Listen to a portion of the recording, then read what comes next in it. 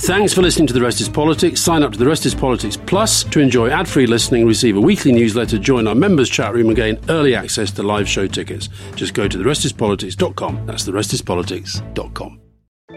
Elevate every morning with Tommy John's Second Skin underwear. The luxurious support of Second Skin guarantees everything will go smoothly. With over 20 million pairs sold and thousands of 5-star reviews, guys love Tommy John. Plus, your most valuable assets are covered with Tommy John's best pair you'll ever wear or its free guarantee. Shop Tommy John's Friends and Family Sale right now and get 25% off site-wide at TommyJohn.com/Spotify. TommyJohn.com/Spotify. See site for details.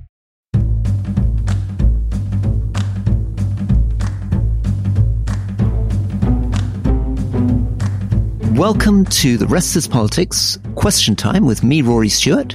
And me, Alistair Campbell.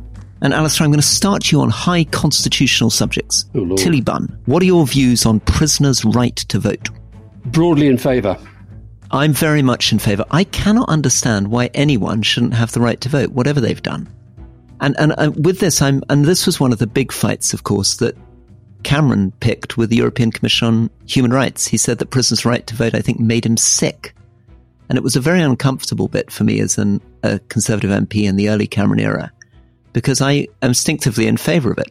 We've talked about this before. Our prison system doesn't operate as it should in terms of rehabilitation. And this would be part of that process, making people feel that even though they were locked up for whatever they'd done, that they could remain part of the democratic process and take an interest and so forth. So we're agreeing agreeably on that one, Rory. Very good. Now, you, I'm sure, because I know how you Tory empire lovers love to celebrate the big dates in history, I'm sure you've remembered that we're in the week of the 100th anniversary of the establishment of the Free State of Ireland. Ah, my goodness. It's a big date, isn't it? So there we are. So a couple of questions on Ireland, I think. Jane Hearn, do you think there'll ever be a united Ireland? And Tommy Heatley, hi lads, you can tell he's Irish, hi lads. On December the 17th, here in Ireland, we'll be getting a new Taoiseach without an election, because this was in the programme for government when Fianna Fáil and Fine Gael and the Greens went into coalition 2.5 years ago. So Micheál Martin is going to hand over to Leo Varadkar. Do you think this is grown-up politics? Now, I thought that was right up your strasse, Rory. Yeah, very good. Well, what do you reckon about a new Taoiseach without an election? I mean, I think in a representative system, that's fine, but you've often got a bit uncomfortable about that. You often suggest that you think that there should be elections if there's a new leader. No, I've got uncomfortable with the fact that the Tories keep changing their Prime Minister and just allowing their members and their MPs to decide who it should be. But this was part of they have a system which tends to coalition government. This was part of the deal that was done, that one leader gets to be Taoiseach for the first bit, and then the other leader gets to be Taoiseach the second bit. And I think it has felt very grown up, and it's one of the reasons why I think Ireland is doing pretty well at the moment. What do you think on United Ireland? I think it's more likely than Scotland leaving the UK right now. And how's it going to come about? Demographic change, more people who are naturally more nationalist, more Republican becoming the majority, or younger people not feeling the same identity politics they used to feel? Yeah, all of that. And Ireland's, I think, growing sense of its own confidence. I think actually one of the last time I was in Dublin, the sense I was getting actually that I think the people of the Republic are less sure than they were. It's a very interesting thing. Less certain they want to integrate Northern Ireland. Yeah. So I think both are unlikely. Now, Edna, Rory, has a great question. Why is Rory still a Tory? Nice 6-word question. Let's have a 6-word answer. Tradition, prudence, history, landscape, small communities. Right, that's 6 words. It wasn't a very great answer. It wasn't very convincing, that, Rory. Six words is pretty tough. Go on, give us six words on why you're Labour. I believe in equality of opportunity. Very good. Well done. There you go. Steve Alexander. Has it ever occurred to Rory that he's been a disastrously poor judge of character?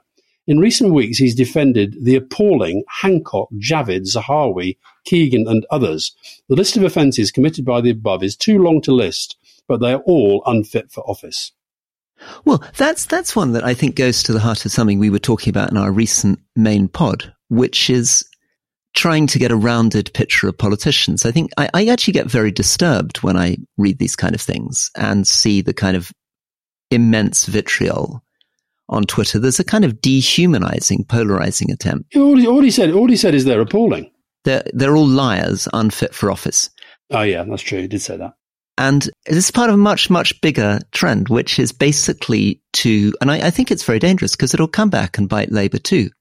If we get into the habit of dehumanizing people and assuming that they're all cardboard cutout villains and not trying to see them in the round. Now, within those people, I've got different views on many of them. I'm not particularly a fan of Matt Hancock. So I'm surprised he thinks I particularly defend Matt Hancock. In fact, I've told a number of anecdotes on the show about why I don't really disapprove of Matt Hancock. Sajid Javid, again, is somebody who I think has got a wonderful life history, but he's not something I've particularly praised. Nadhim Zahawi, I've talked about as being a good travel companion and somebody who was friendly and trustworthy in Parliament, but I agree with you. He's said things recently which worry me. And Gillian Keegan, I think, is a real star who had a difficult interview. Now, can I say something about Gillian Keegan? I was at a conference of health service people in Liverpool last week, several hundred, and somebody asked me about Matt Hancock being in the jungle. And there was a sort of titter around the room and blah, blah, blah, blah. The question was whether I would ever do it, and I said no. And I then said, just to make a serious point, hands up anybody in this room who doesn't know that Matt Hancock was on I'm a Celebrity. And nobody, every single person in the room knew that. I then said, hands up anybody who can tell me the name of the Education Secretary. And not one hand was raised. Yeah, well, I'm sure that's right. I think that will often be the case. But Rory, you keep telling me she's great, but what is she doing as Education Secretary?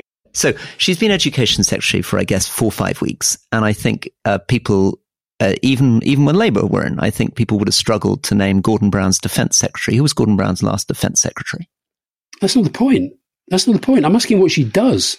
Well, I think she's thoughtful. I think she's serious. And I think it's unrealistic to expect within 4 or 5 weeks people to have heard of the Education Secretary's name. I think it's not unrealistic to expect that the Education Secretary would have done something or said something that, for example, my partner, Fiona, who spends all her time focused on education policy, might actually have said over breakfast or over dinner one day, oh, I see Gillian Keegan said so-and-so and so-and-so. What she just says to me is that she doesn't seem to do anything. Okay, here's a question coming. Liberal, this is something called twang, is a much used word which seems to mean almost anything. How would you define it? I suppose the broad definition is people who believe in the freedom of others. But I agree with that. It's quite a good question, that. I think it has become a sort of, anybody who's vaguely progressive. For example, I remember Miriam Gonzalez Durantes, who comes from a very political family. Dad was a politician, obviously married to a politician, Nick Clegg, does politics herself. I remember her telling me that she, under no circumstances, did she consider me really to be a liberal. I don't know. What do you think of that? Well, so I think liberalism is a really profound and important tradition, but it's not a tradition that finds much space either in the Labour Party or in the Conservative Party. I think liberalism is really exemplified by the Canadian Liberal Party, by the current ruling party in Canada. And I think it's a very, very different tradition. It's a 19th century tradition which didn't own much either to the socialist movement or to the conservative movement. And it's a particular progressive vision based on rights. I think it's based on the rights of the individual as opposed to other views of tradition or the state. Yeah. Now listen, Rory, I want to give you another critical one. This one's directed at both of us, actually. Ronald Young. Some of us, I love the way that people speak for lots of other people. He doesn't name them. Some of us are losing patience with your centrist predictability. I find it significant that neither of you care enough to show any concern for the further infringement of freedoms from the new Policing Act. I put this one into that barrel of questions where people get angry if we don't talk about things, when we're getting thousands of questions asking us to talk about absolutely everything. But I am just because we haven't discussed it on the podcast doesn't mean that I'm not deeply concerned about it. And in fact, I can tell Mr. Ronald Young that when it was going through Parliament, I went down to Parliament to express my support for Mr. Steve Bray, the excellent anti-Brexit campaigner who stands outside Parliament and gives it to the Tories the whole time, because I felt that part of the reason behind this bill was to get him off the streets. I also was very concerned to see that it was largely based, the bill, on the work of one of these right-wing think tanks that had taken a very large donation from Exxon. So we shouldn't be at all surprised that it's partly about going for the Stop the Oil people. Now, I think it's fair enough to sort of look at whether some protests cause too much inconvenience, but I agree with Ronald Young that I think this bill is absolute overkill and in many elements profoundly anti-democratic. Just to sort of explore this, honestly, one of the things that you were quite famous for in the early Blair years is being actually more sort of hardcore and right-wing on security, tough on crime stuff than many traditional liberal critics. And you were reminding us, weren't you, that you brought forward this idea of taking somebody to a cash point to get their money and all this kind of stuff. Sorry, please don't give that the time of day. Dismiss it from your thoughts. So what would you have done if the public were in a rage about this? And actually, Keir Starmer, who you're currently very, very fond of, has made very strong comments in favour of being tougher against climate protesters and objecting to them disrupting people's lives. So clearly he thinks, as a Labour leader, that it's pretty fruitful to lean hard into this, that people are pretty fed up with this. I do desperately want Keir Starmer to be Prime Minister, but actually one of the things I don't particularly appreciate is these areas where I think sometimes, Brexit being the most obvious example. In fact, I've written my column in the New European this week about Brexamerta. Both Sunak and Starmer don't want to call out the disaster that Brexit is wreaking upon the economy. They want to pretend that they can fix it somehow. And I think on this as well, I think you have to call things out as you see them. And yes, of course, it's incredibly disruptive, but do they really need all the new powers that are in this bill to deal with that? There have been protests before, which the police have been able to deal with. So I think this is part of we've talked about this so much. I think it's part of populism. I think it's part of polarization. If people carry out criminal offences now, they can get done for it. I think this is, it's like the voter registration thing, the voter ID. It's taking a problem, exaggerating it, then saying you need these draconian measures to deal with it. Well, there is one thing. I mean, I felt this. So I was a justice minister and I had to deal with sentences and new laws as part of my role. And it was very striking how many Labour and Conservative MPs would come to me asking for new legislation, often to deal with a tragedy in their constituency. So there was the MP from St Helens wanted Violet Grace's law, which was to make sure that people who killed infants in traffic accidents would be prosecuted for murder, given a life sentence. Tom Tugendhat wanted something called Tony's Law, which was going to be because a young boy in his constituency had been so badly beaten by his parents that he'd been left disabled for life. And I, as a minister, tended to resist those things because I wanted to try to keep control of the number of people going to prison. I thought that difficult cases make bad law, and that there's a reason not to keep sending people to jail for life, even when there are horrific local constituency things. But this Conservative government have taken all these laws through, from Labour and Conservative, laws often arranged around a single person's name. Was this a phenomenon in your time that you'd have these things called Violet Grace's Law or Tony's Law or Sarah's Law? Or... Yes, there were. I mean, we had it recently, didn't we, with Sarah's Law, Sarah Everard, and then there was was it Laura's Law, Laura Payne? I actually was looking up this recently when writing the book, and I came across one. Do you know about Buster's Law? No, go on, Buster's Law. What's Buster's Law? Buster's Law was in New York, and Buster was a cat, and Buster was set on fire by some young hoodlum, and there was such an outrage they brought in Buster's Law, and it did actually make cruelty to animals a felony. So I'd say that was quite a good one. But sometimes individual cases can reveal a bigger truth which has to be addressed. But I think you're right to be cautious about these. But I think on Ronald's point about, he seems to think that, because we haven't talked about this, somehow we don't care about it. I do wish that, I think most of our reasonable listeners will understand we cannot cover every single issue every single week. But I do think that we have a very, very right-wing government. And I think that Suella Braverman, I think we've seen it on asylum and immigration. We've seen it on Rwanda. We've seen it on some of the things that she said and done in relation to criminal justice. I think that the part of populism is to see a problem and think, how do I exploit that politically, as opposed to how do I address that problem? And I think in relation to protest, I think if we stop, you can now be stopped from attending a protest because you've got form and not necessarily even criminal form in having caused disruption at a protest before. Protest is meant to be disruptive. Yeah. Well, so what at the heart of this, isn't it, is again and again what's happening is that politicians are hearing that they can't do something because of the law. And then they're trying to write new laws to give themselves new powers to do things which previously haven't been allowed to happen. On that, should we take a break? Elevate every morning with Tommy John's Second Skin underwear. The luxurious support of Second Skin guarantees everything will go smoothly. With over 20 million pairs sold and thousands of 5-star reviews, guys love Tommy John. Plus, your most valuable assets are covered with Tommy John's best pair you'll ever wear or its free guarantee. Shop Tommy John's Friends and Family Sale right now and get 25% off site-wide at TommyJohn.com/Spotify. TommyJohn.com/Spotify. See site for details.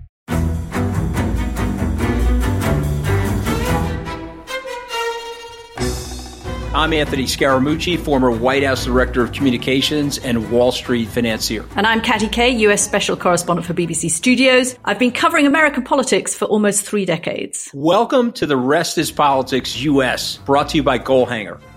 Go on, tell us, were those donations you made, like Obama in 2008, was that idealism? Were you hoping to get something out of these campaigns that would serve your own business interests, for example? So I think this will either make this podcast incredibly successful, Katty, or people will be horrified and they'll shut it off right now because I'm going to be very real with you. The Obama donation, I had gone to law school with President Obama. We were not classmates. I was a few years ahead of him. It was 2007. He was then Senator Obama. I had a check in my breast pocket. I went over to the senator. I said, Senator, you and I didn't really know each other in law school, but I'm about to hand you a big check. Can I lie to my friends and tell them that you and I knew each other in law school? Well, Obama looks at me, had the best smile in American politics since Jack Kennedy. Forever. Yeah. He lights up. He looks at me and says, I'll tell you what, if you double the amount of the check, we'll take it back to Hawaii. Okay. And I looked at him. I said, you're done. I had another check in my pocket. I ripped it up. I doubled the amount of the check. And I'm going to tell you right now, I've been to more White House Christmas parties during the Obama administration than the Trump administration. In this pivotal year for the United States, democracy, and world affairs, Britain's biggest podcast, The Rest is Politics, is launching stateside. Uncovering secrets from inside the Biden and Trump inner circles and how they shape the world's most important economy, but also the global economy too. New episodes are released every Friday morning. Just search The Rest is Politics US wherever you get your podcasts.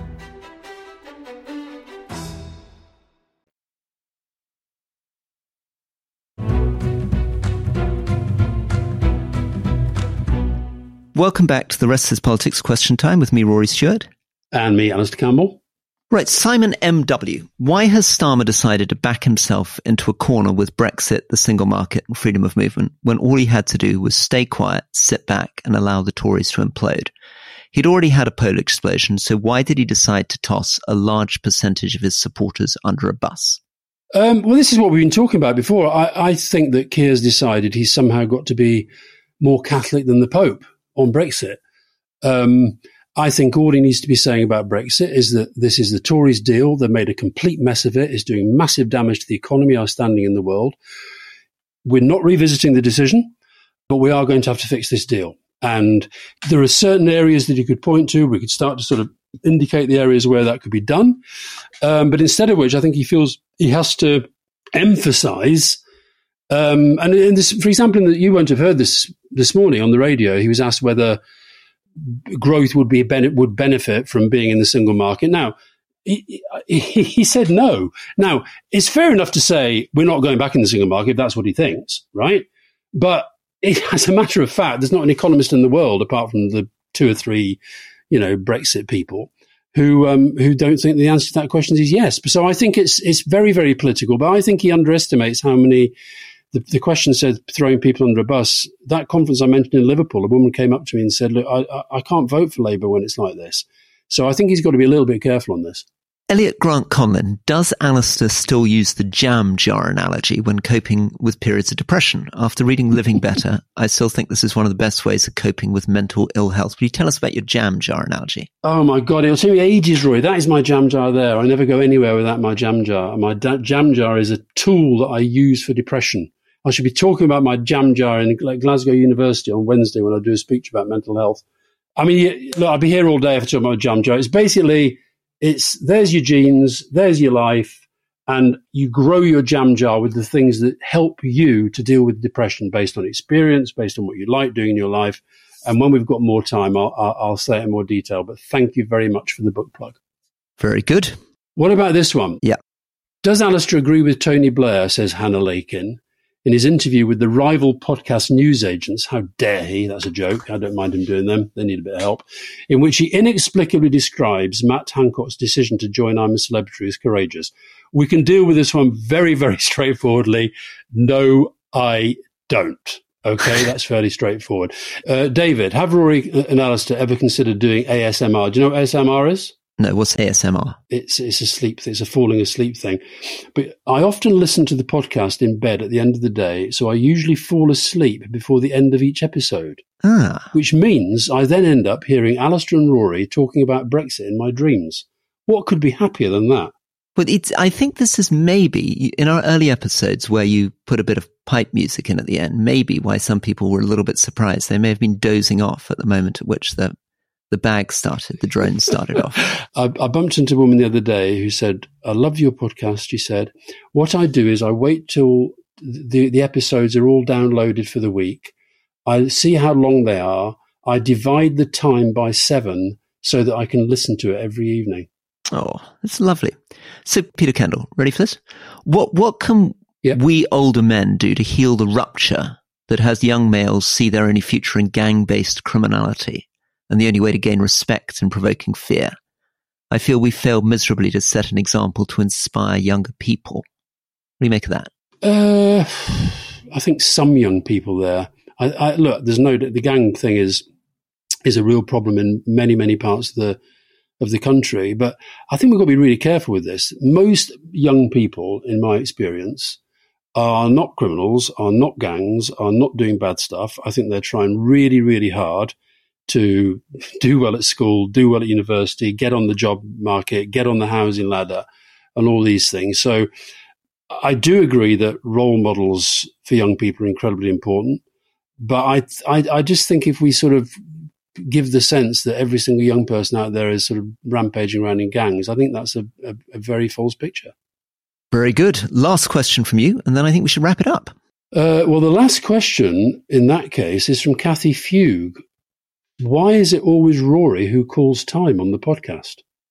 Well, I'm afraid there's no time to answer that question, so I'm going to call time. The reason there's no time is because this is it's actually the fourth part of this, because I must admit the third part, I had to interrupt it to go and take a phone call, and Rory's got 45 minutes to get from where he is. You're going to miss the national anthems, Rory, and I love the national anthems. And by the way, one thing I'll tell you, Rory, the Japanese fans are unbelievable on 2 counts. One, they have this song that they sing literally for 90 minutes. It will give you a headache, but you'll love it.